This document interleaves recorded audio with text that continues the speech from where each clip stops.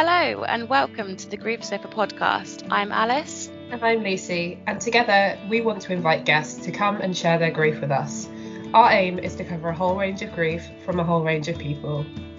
We're sorry for your loss, but we are glad that you have found us. Thank you for listening to the Grief Sofa podcast. In this week's episode, we are joined with guest Gary. Gary speaks of the sudden death of his wife, Joy. We talk about how his life path changed drastically, becoming a widow and a single parent. We also talk about finding new love and life after death, and all the highs and lows of grief. Hello, my name is Gary Andrews. I'm known online as Gary Scribbler, and I do the Doodle a Day Diary. I'm on this podcast because I was invited by the lovely Lucy and Alice, but also mainly because my wife, Joy, died in 2017, late 2017, from sepsis, very unexpectedly, leaving me a widower with two young children who were just 7 and 10 at the time. And, being 15 years older than she was, it was the last thing on our mind that I would be in that position. So that, in a nutshell, is why I'm here. Wow, gosh. And actually, like, that must, I think, the age difference must play into that strange situation even more so. I mean, sepsis is an incredibly difficult way for somebody to die because it's so sudden and it's very it was very sudden, it was very unexpected. I mean, I know some people know this story, but I'd gone off on Monday to Canada on business. Phoned her on Tuesday, she felt a bit poorly. Phoned her on Wednesday, she felt a bit poorly, just like sort of fluey, and I was saying, I'll put your feet up, have some whatever. When I phoned on Thursday, she couldn't come to the phone, and my children said, our auntie's here, she's calling the doctor. And then I went out to lunch in Canada thinking, gosh, I hope everything's all right. And then I got a call saying, can you get an early flight back? It's quite serious. By the time I landed on Friday, she died. Oh, gosh. And it was that sudden. And she'd never been ill. That was the thing. And as I said, she was only 41. And, I was in my sort of, mid 50s. And so all the conversations we'd always had about this sort of thing were about what she would do when I went. So to suddenly find myself in that position was kind of like, oh. That role reverse that you just didn't see coming. Absolutely. Wow. So that added to the surreal element of it. The fact that I wasn't even there. I was flying back, and everything. I landed to a totally different world. Yeah, absolutely. And I suppose it's crazy because sometimes with really sudden deaths, it feels like you're just plummeted into this total, it's a completely different universe, isn't it? Like you didn't see it coming, but you overnight, literally, my world completely changed. Yeah. But the very literal fact that you were transitioning across the world on your way back to this reality, that must have been really hard. Did it take a long time for that reality to kind of actually sink in? It's but you probably know yourselves, you get this weird dual timeline with grief where the everyday reality comes crashing back quite quickly because it has to, especially when you've got small children. But then you still have that secondary timeline going on when you expect them to walk in the door, and you're thinking, okay, joke's over now, when you're coming back, and yet, but I think because I had young children, reality was forced back on me quite quickly. Again, it's a story I've told before, but I think it's quite relevant, is that, they'd managed to keep it from them that she died. She died at 3:30 in the morning. I landed about lunchtime. They'd managed to keep it from them all morning. Mummy's still in hospital, because they knew that I'd want to tell them. So I had an hour from landing to getting home to come to terms with the fact that I needed to tell them this. I took them out in the garden and I told them that she died, and obviously there was the pain and the tears and the unbelievable noises that came out of them. But after about 20 minutes, when it all died down, the next thing they said was, "What's for tea?" And you go, yeah, tea. Yes, of course. The world has come crashing around our ears, but you've still got to eat, you've still got to get dressed, you've still got to wash, you've still got to sleep, you've still got to so we got a takeaway, obviously. But it was the what's for tea kind of set me off on the path that I then have followed ever since. That's really incredible to hear, actually. And I think when we had Emma on, who lost her husband and had two young children as well, she spoke about this kind of survival mode she went into because she was a mum, but because she was protecting them, she needed to then take that role as being, she now was everything to them, because that other person couldn't be. Exactly, and that's quite a sort of daunting prospect. I mean, my wife and I, we had a very equal partnership in terms of bringing up the children, but in a way, she'd made a choice that she wanted to be a full-time mum for their early years, and sort of put her career on hold. She was an actress, and put her career on hold and stayed doing stuff with our company, doing editing and stuff on video and everything, but basically was there for them 24/7, and I got on with cracking on with the work, although I worked from home, so I was very present. But it suddenly meant that I now had to do all of that stuff. And the thing is, she was this brilliant cook who used to cook all the meals because she was so much better than me, so it just made sense. And suddenly I'm like, I've got to feed them, things like that. And over the course of the 4 years since she's died now, I have now fallen in love with cooking, had a new kitchen put in, and have completely fallen in love with it. But that took a little time. But you develop these new skills when you're thrown into this situation. You create a new you, who is similar to the one that was there. But I've often said to a couple of my widow friends that if our late partners walked in now, there'd be a lot of us that they don't recognise anymore because of the changes that have been forced upon us by our circumstances. Of course, yeah, I can totally see why that makes sense. And what sort of changes would you say, like the biggest things that you've noticed in yourself? I mean, as you say, you've become a cook. Obviously, you're I think on the superficial level, I mean, it is just the suddenly being a lot more practical around the place. She always used to say to me things like, "Can you just put the rubbish out? Can you just," because I just wouldn't see it. I'd be so busy in my little world, and it magically seemed to get done, these things. And I always used to be amazed when she or any friend could have someone around for dinner and be having a conversation and cooking and talking, and suddenly there's this meal in front of you. You go, that's like some sort of magic, because I would have to be really concentrating.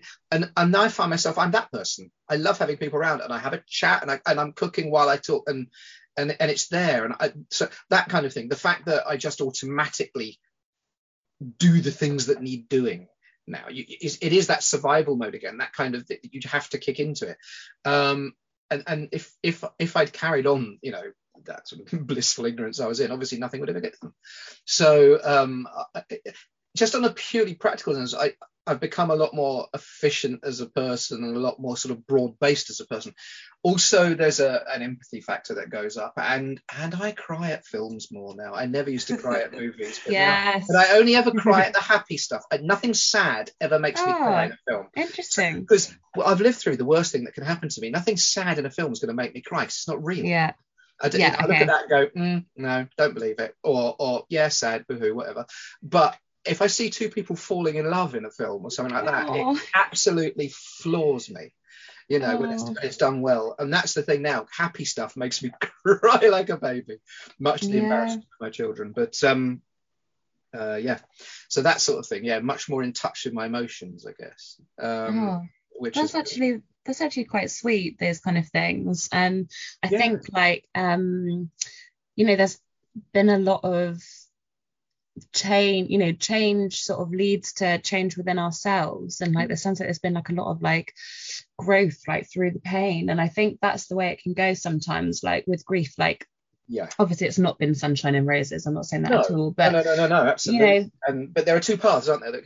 Exactly, grief can knock you flat, or it can actually make you go right. And my attitude to it was, I lost my parents by the time I was 30. I'd lost both my parents. I'd never had any brothers, so I was used to loss in a way. So when Joy died, it was like, oh, not again, for goodness sake, what's the world, what's the universe doing? I thought, right, I'm not going to let this grief nonsense win. And I decided to be a positive griever, and it's a mindset. And although it tore my heart in two, and I miss her, and I still miss her every day, I chose to celebrate the fact that we had each other at all for as long as we did, and to look back at that and go, right, now I've been dealt this hand, I'm going to deal with that the way I've had to deal with it. But I'm going to be thankful that she was there for 19 years of my life, and just that alone, I think, helped push me down a path that was easier to travel.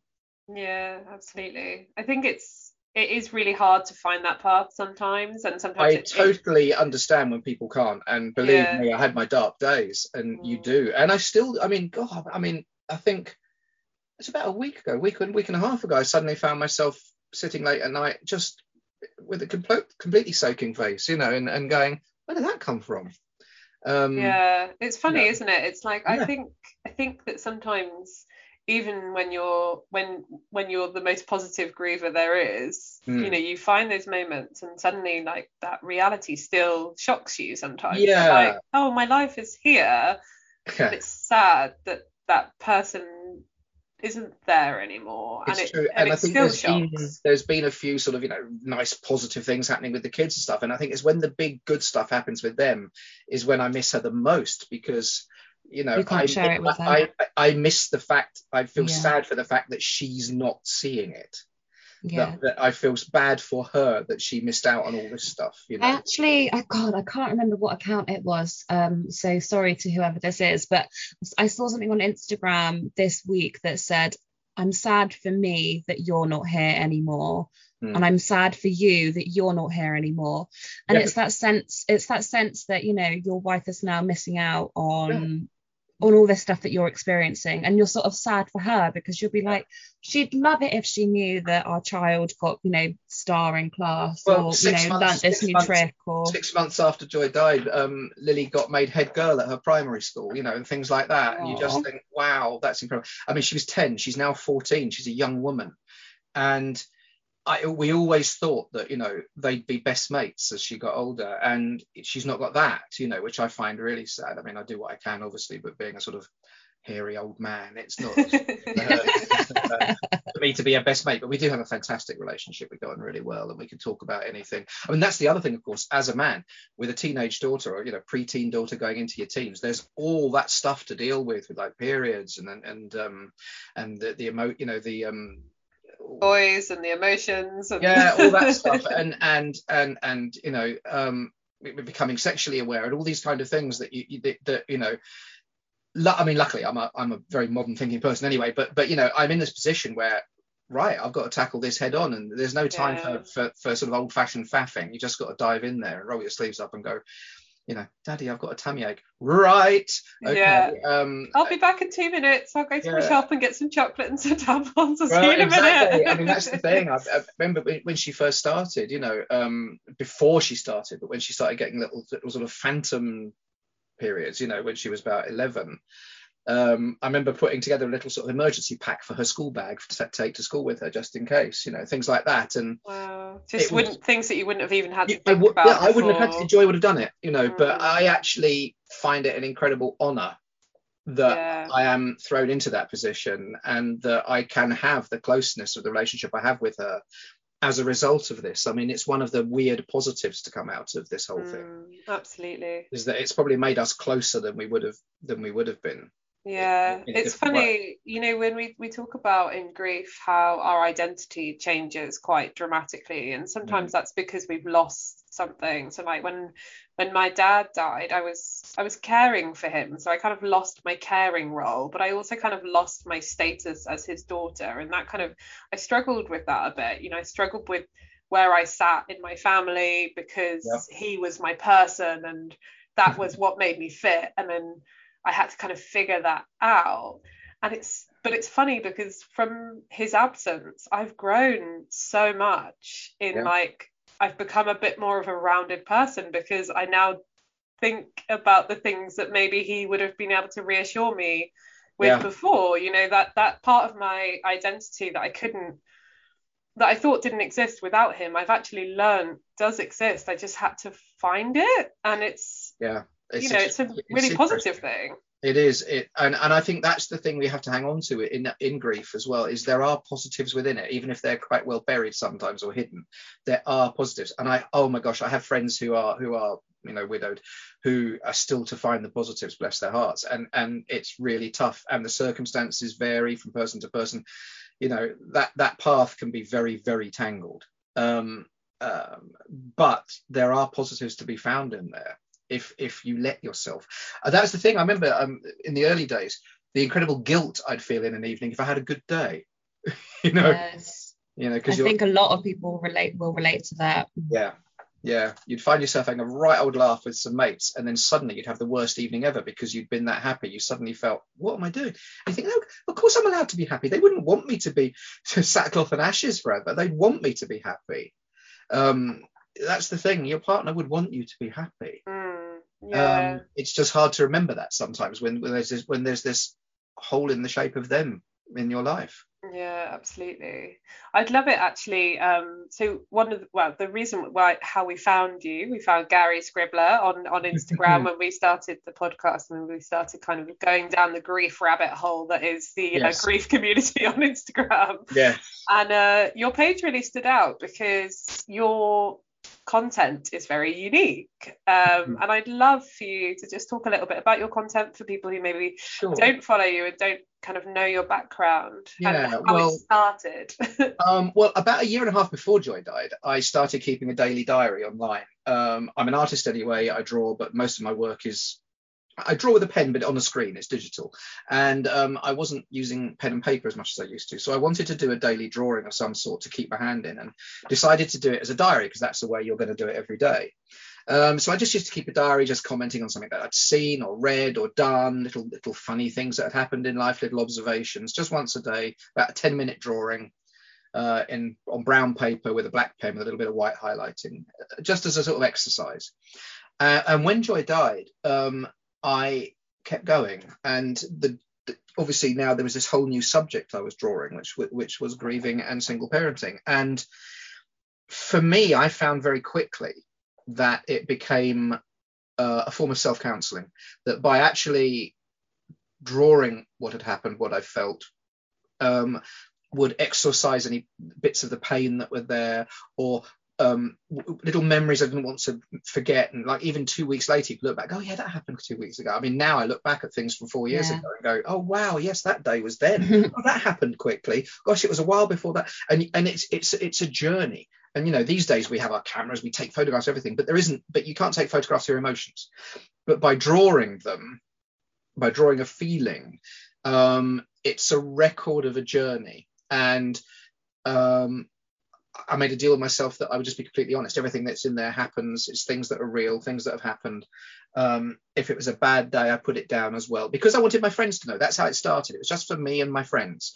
And it became a thing. It got picked up by the press, and I got on the One show and stuff like that. And my following went nuts on Twitter. And what happened was I started getting feedback and realized that it was actually helping people who were in a similar position, which helped me by knowing I was helping them. Just by telling the truth about my journey was helping people who couldn't put it into words, or who thought they were feeling a thing and nobody else was, or whatever. There was this kind of thing.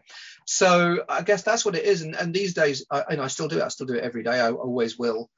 It's more about single parenting, I suppose, or just parenting these days. But grief does still come and go. And the reality of the fact that the love is still there for the person, even though they are not physically with you, and it comes in and out of the journey now, but it's all through that perspective of someone who has been widowed, I guess. So even single parenting is from that perspective, but it's, I hope, generally a sort of a positive feed. I know a lot of people say they find it quite funny because there's a lot of humor. I find a lot of humor in life, and our life was always about laughter with Joy, and the appropriately named Joy, and so I've tried to keep that laughter going, and my kids are very funny. So I think laughter is an important medicine within this whole journey. And there's even dark laughter in some elements of grief as well, which I also tap into as and when it happens.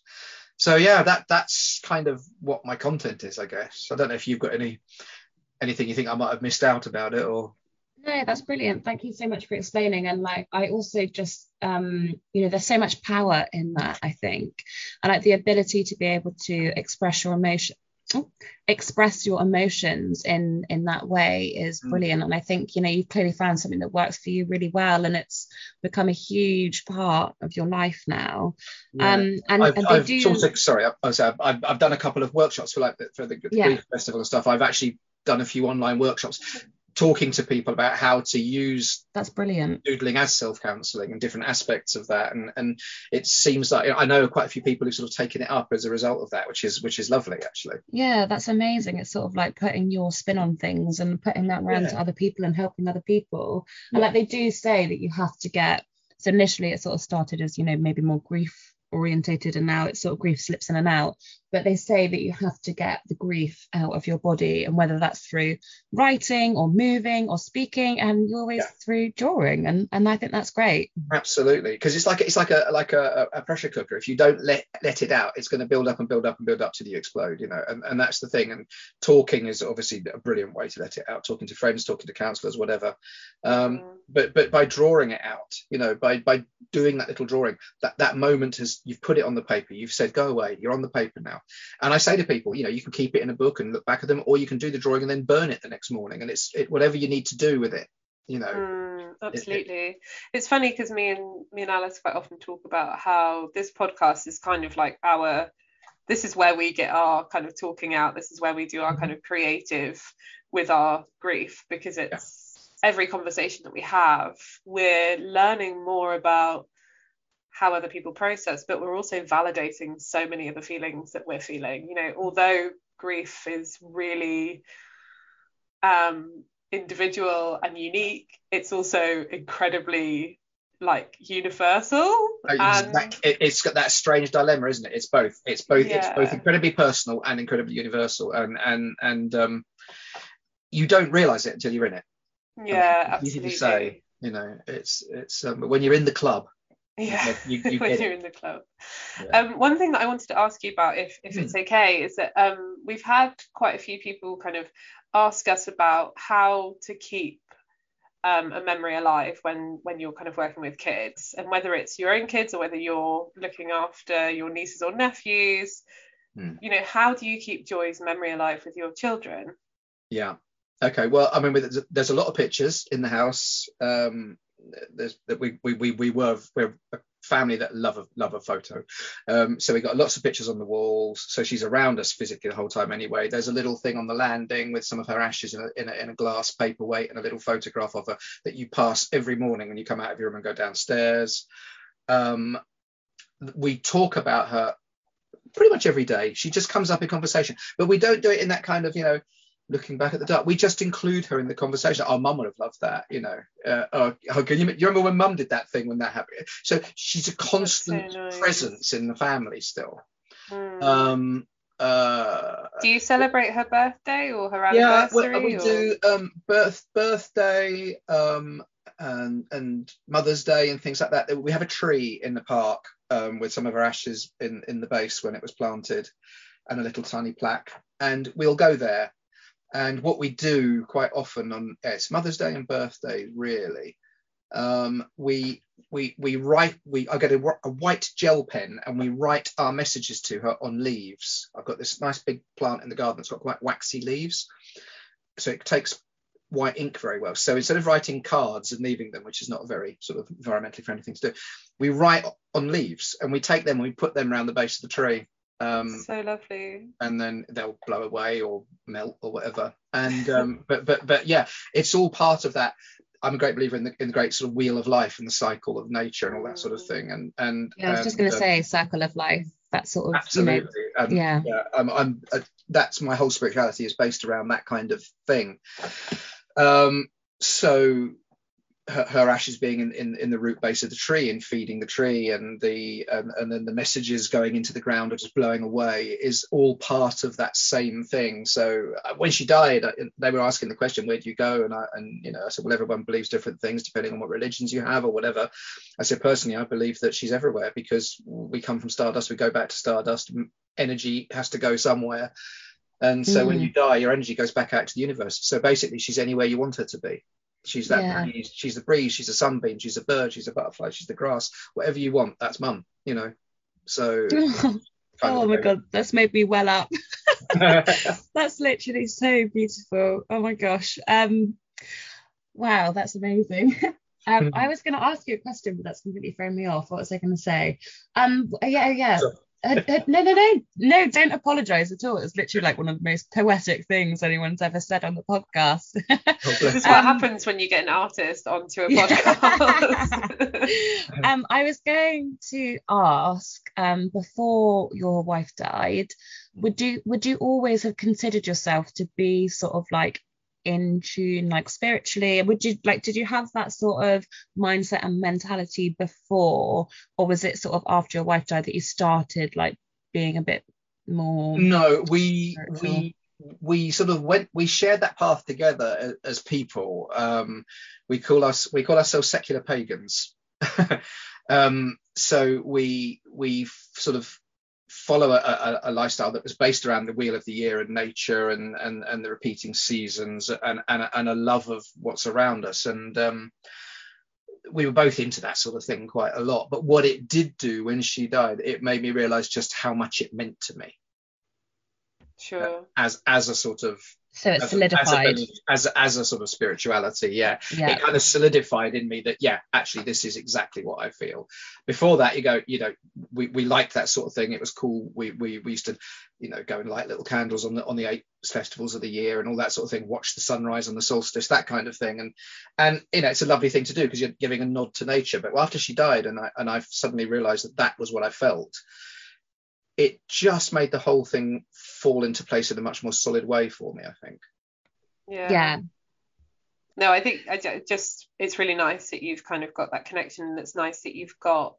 I'm really intrigued, and it's really nice to listen to you talk about it, because I think so often we try and pin everything to a religion or to a belief of some kind, and actually, believing in the circle of life and believing in nature, and that's quite a nice way to feel. Like I always say that I feel the most connected to my dad when I'm outdoors. Whenever I'm having a bad day, I go for a walk. I mean, that's where I feel close to him. As far as I'm concerned, everybody's entitled to their own beliefs and their own opinions, and the only thing that I object to is having their opinions forced onto me. So everyone can believe what they want, and I think that's great. For me, nature has been here longer than any religion has. Religions come, religions go. Nature has been here since day one. And for me, it just makes sense that I live my life honouring the one thing that's been here long before we were and will be here long after we've gone. Yeah. No, that's nice. And it's nice because you can continue that belief with Joy. Like, even though she's not here to kind of physically believe it with you, you kind of know that you had that together, and that connection continues. Exactly. I was wondering if you're comfortable to talk about it. Recently, you've posted about finding new love, and it's something that I know can be really difficult for widowed people. And I thought it would be nice if you're comfortable to talk about it for anybody who's kind of been widowed themselves, or maybe have parents who have passed on, and their parents have found new love, kind of getting a little bit of an idea around. It was actually quite fascinating. I mean, I always sort of lived in hope that maybe one day, I would meet somebody again or whatever, and you don't know what that's going to feel like. You really don't know. And it was just over three and a bit years it was before. I'd had a couple of friends with whom I'd shared moments, sort of thing, which were lovely, but we'd always sort of realized that this we're just friends.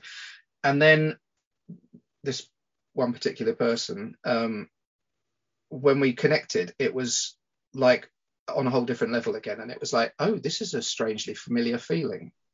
And it was wonderful, and also slightly, at first you go, oh, I was not expecting that, but Joy and I had always talked about this sort of thing, again assuming it would be me that had gone, and always said, you have, I'll be gone.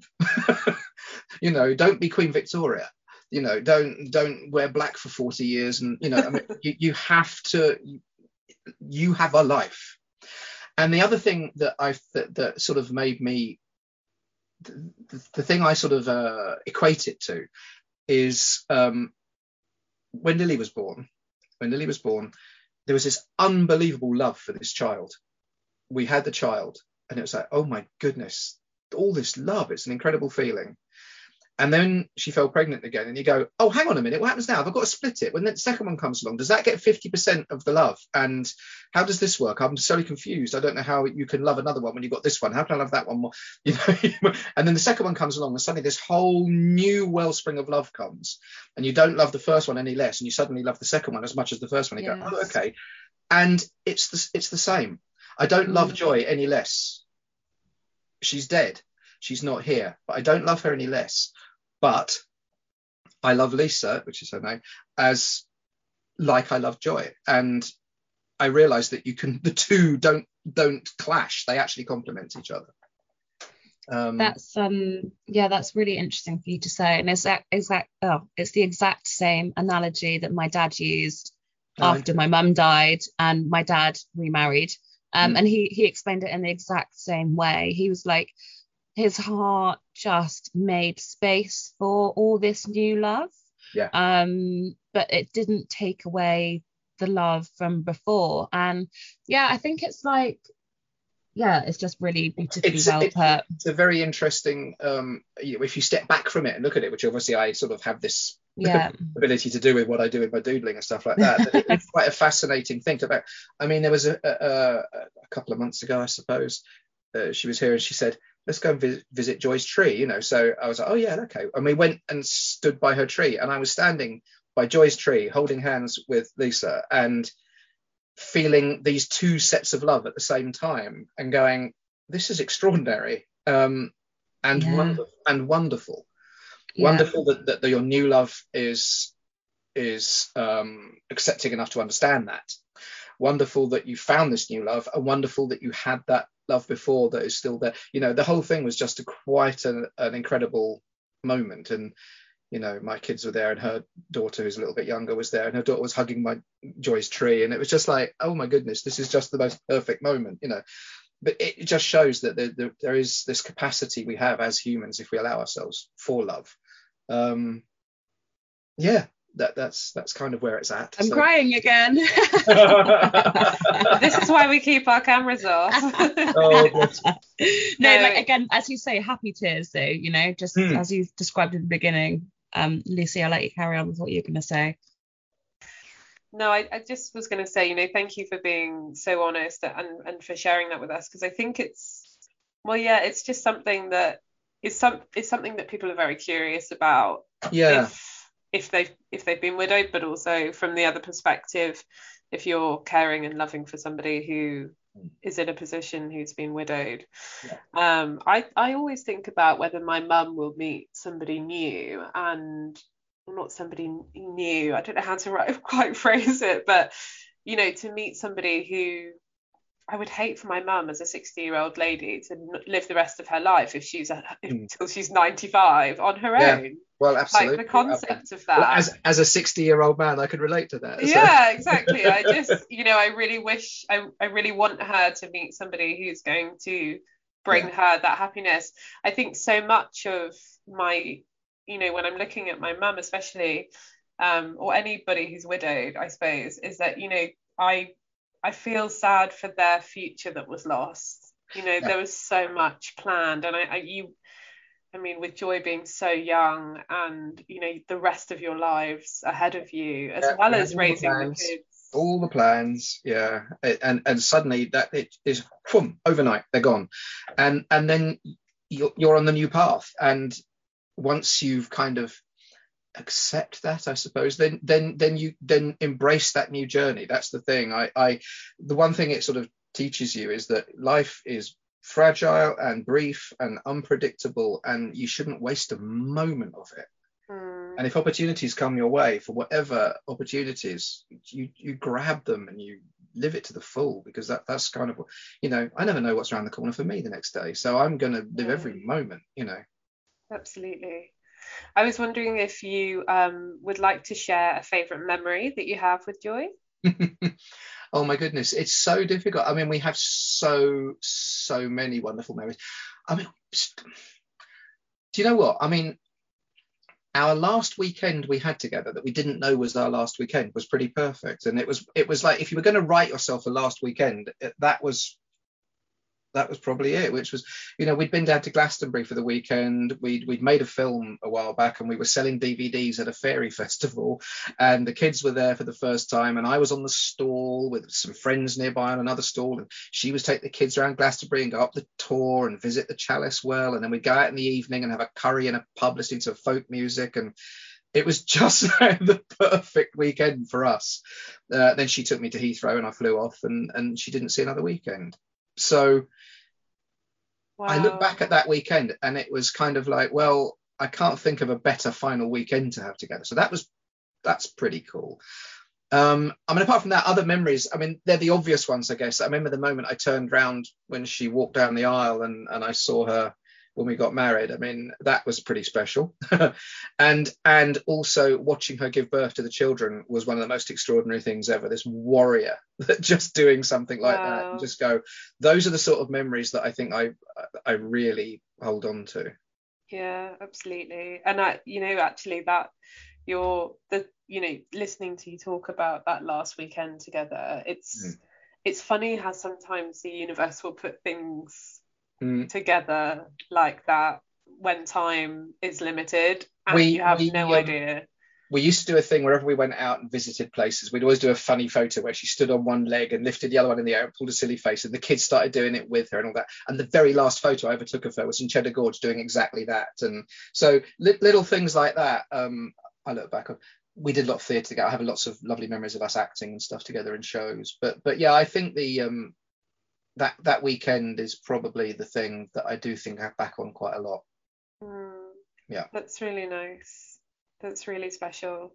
I think to finish up, if you're happy to, I think it would be really nice if you've got any advice for anybody listening to this who's maybe recently widowed, man or woman, who's kind of trying to find that positivity, who's trying to find that path of, how do I get up and face another day?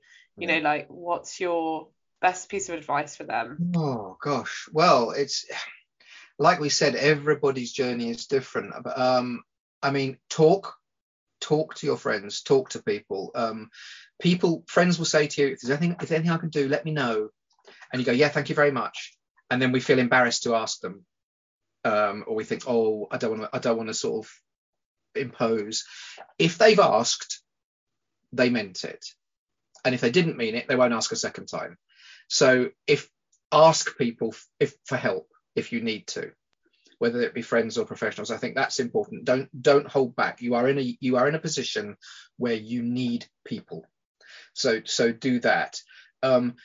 Try and find those positive memories. Yes, you will be overwhelmed by what's just happened and the fact that life has been incredibly cruel to you, but before that happened there must have been some really good stuff. And rather than looking at that being taken away from you, try and look at it and go, wasn't that great to have had? What a lucky thing I've got that memory to hold on to. Yeah, I think, and and I will say this, if you draw, find a way to express for yourself. It can be drawing, it can be baking, it can be running, it can be whatever you want to do.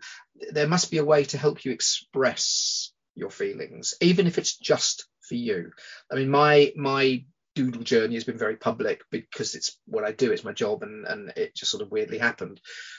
But you could quite easily keep your own little diary for yourself that nobody ever sees, full of stick men that are you, even if nobody else does, and literally a stick man with a nose or something, it's just so or with a stick man with your name written on it, whatever. And that's then more like my type of drawing, I think. My detail, my level of I did say to somebody as well in one of the workshops, they said they just can't draw, and I said, but have you got to get yourself a set of watercolors and keep a color chart diary before you go to bed? Think, what color was my day today? It was a red day today, and you just put a splash of red down from your watercolor. I'll go, today was a sort of, because I felt quite angry, it's red, with a touch of darkness, drop a little bit of black into it, let it spread. Or you might say, actually, you know what, today was quite dark, a bit dark blue, but there was a hint of light, get a bit yellow, drop it in the corner, let that bleed. Then you might have a sunny day, a happy day, put your bright color, and just keep a color chart diary and see how those colors keep changing. And that, even something as simple as that would be good for keeping tabs on where you are and where you've been. I really like that. That's a great suggestion, especially And for people who aren't as arty like me. Exactly. And it's not about the actual art. This is the thing, even with my drawings, it's not about the drawing itself. It's about the thought process that goes into making the drawing, because it's making you think about your day. It's making you process and unpack the day, which means you don't go to bed worrying and thinking about it and lying in bed sleepless, because you've thought about it, done your marks. Now it's done. Now you can sleep. Now you face the next day. Thank you for listening to this episode of the Grief Sofa podcast. Please subscribe, rate and review to help us reach new listeners. If you have enjoyed listening and would like to join us on the Grief Sofa, please get in touch on Instagram @thegriefsofa or email us thegriefsofa@gmail.com.